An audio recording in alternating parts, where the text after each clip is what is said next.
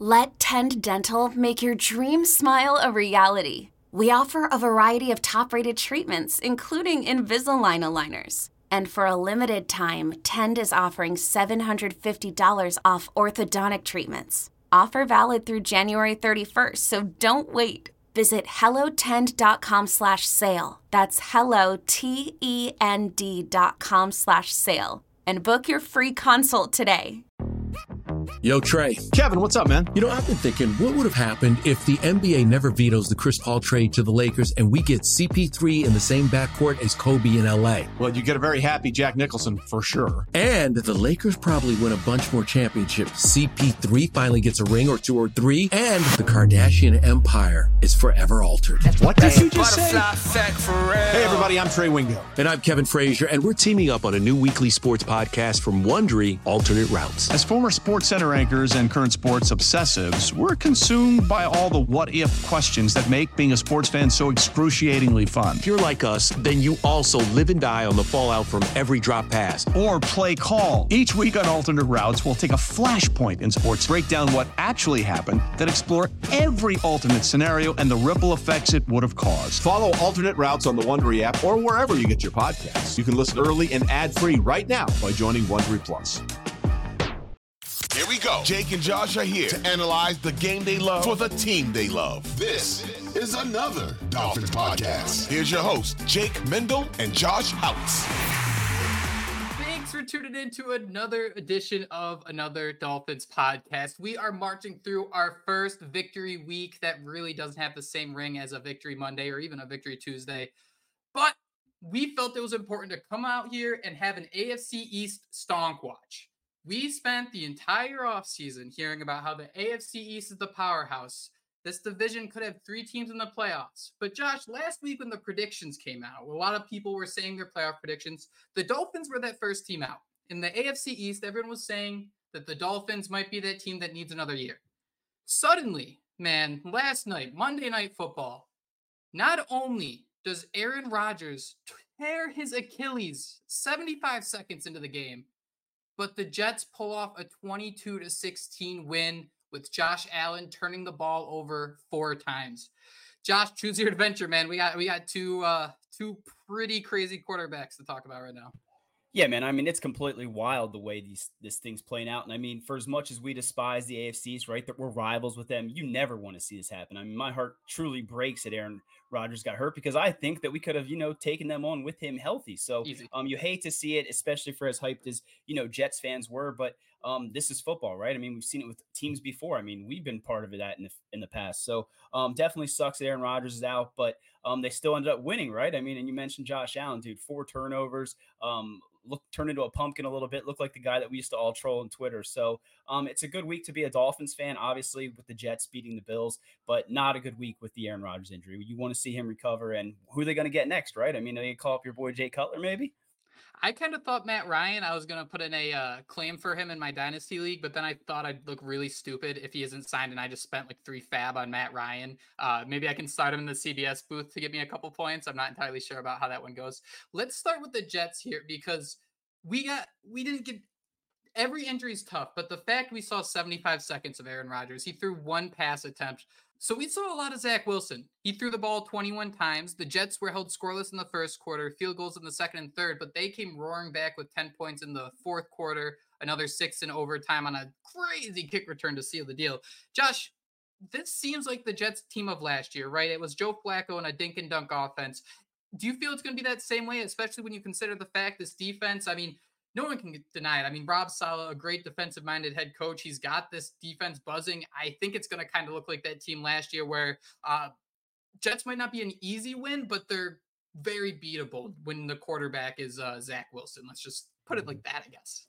Yeah, it's a completely different story with Zach Wilson out there. But at the same time, I mean, we've seen it before in the league, right?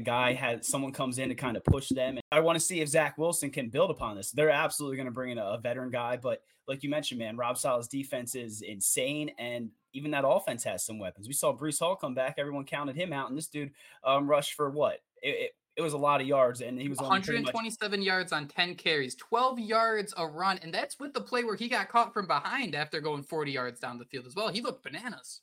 Yeah, man, he looked bananas. Garrett Wilson's a stud. I think Alan Lazard got a touchdown. Correct me if I'm wrong. And then again, they have that awesome defense, so we can't count them out. But they're a much different story with Aaron Rodgers. So we'll see what happens next there. But dude, it's been a hell of a road for the Jets fans. And again, you hate to see it, but being Dolphin fans, we've been there before as well. Yeah, I instantly thought of the Ryan Tannehill torn Achilles in the preseason or training camp. It's not the same. You know, the Jets invested so much money into Rodgers, a Super Bowl winning quarterback.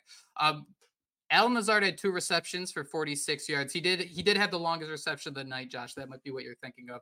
So can you kind of cap this Jets team for me? What are we thinking? You know, we said it. They're going to be aggressive. They're going to be feisty. This is going to be a team that doesn't roll over. What would you cap their wins at? Would you say they're still a threat in the AFC East, or would you just kind of push them down? Actually, let me word it this way. Are they Patriot tier or higher? Yeah, I still think they're a tier higher than the Patriots, right? Do you disagree? I mean, I guess Zach Wilson versus Mac Jones.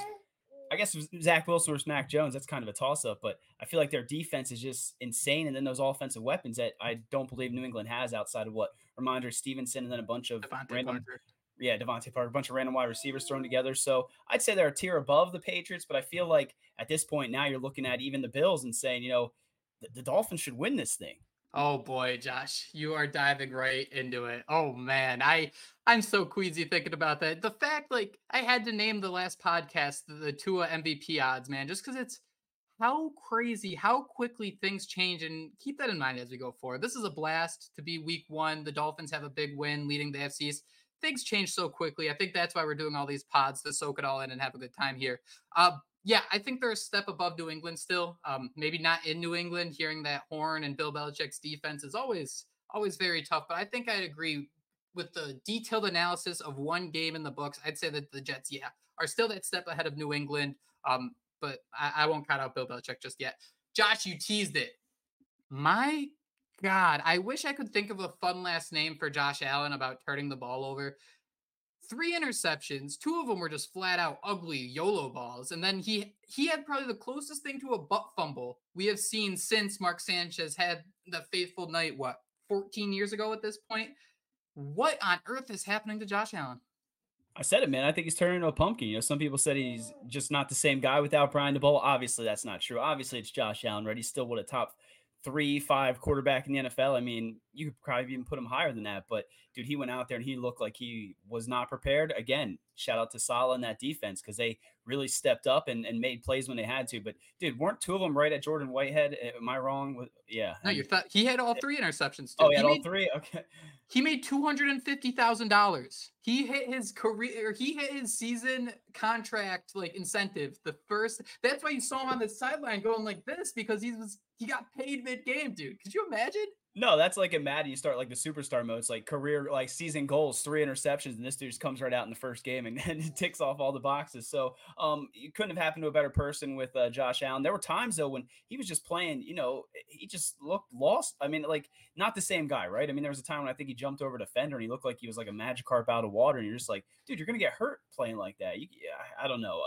Not too upset though that the Bills looked like they were in shambles a little bit yesterday. That doesn't really hurt me too much. It's so crazy to think about this performance from Josh Allen because there are some scenarios where I want to say, hey, man, he's not thinking, where he's throwing super deep a YOLO ball with pressure boiling on him, and he throws it into double coverage for the interception.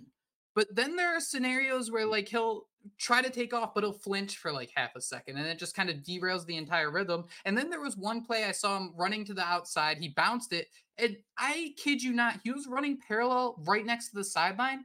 He cut back inside to get 3 yards in the middle of the second quarter. I don't really know what's happening here, but it seems like Josh Allen can't rely on just his instincts anymore. We've heard him say hey, I don't want to get hit as much. But all of a sudden he's seeing hey, they know if they're covering my receivers, I still have to go out there. And then he completely forgets I don't want to get hit. So it just seems like there's something off with Josh Allen. I don't know if there's maybe too much on his plate. I don't know if maybe, I'm not going to say he's figured out, but maybe there are some weaknesses you can pull on here that he can't really overcome as much. It's just something that's completely off because, man, this isn't just a 1 week thing. At the end of last season, he was even sputtering out of control then.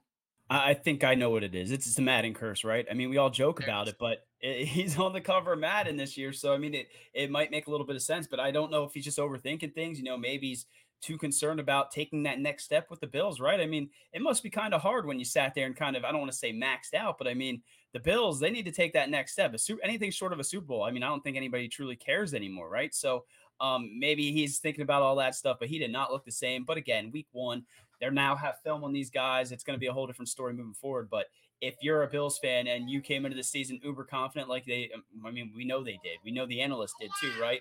Naming them as one of the favorites in the AFC.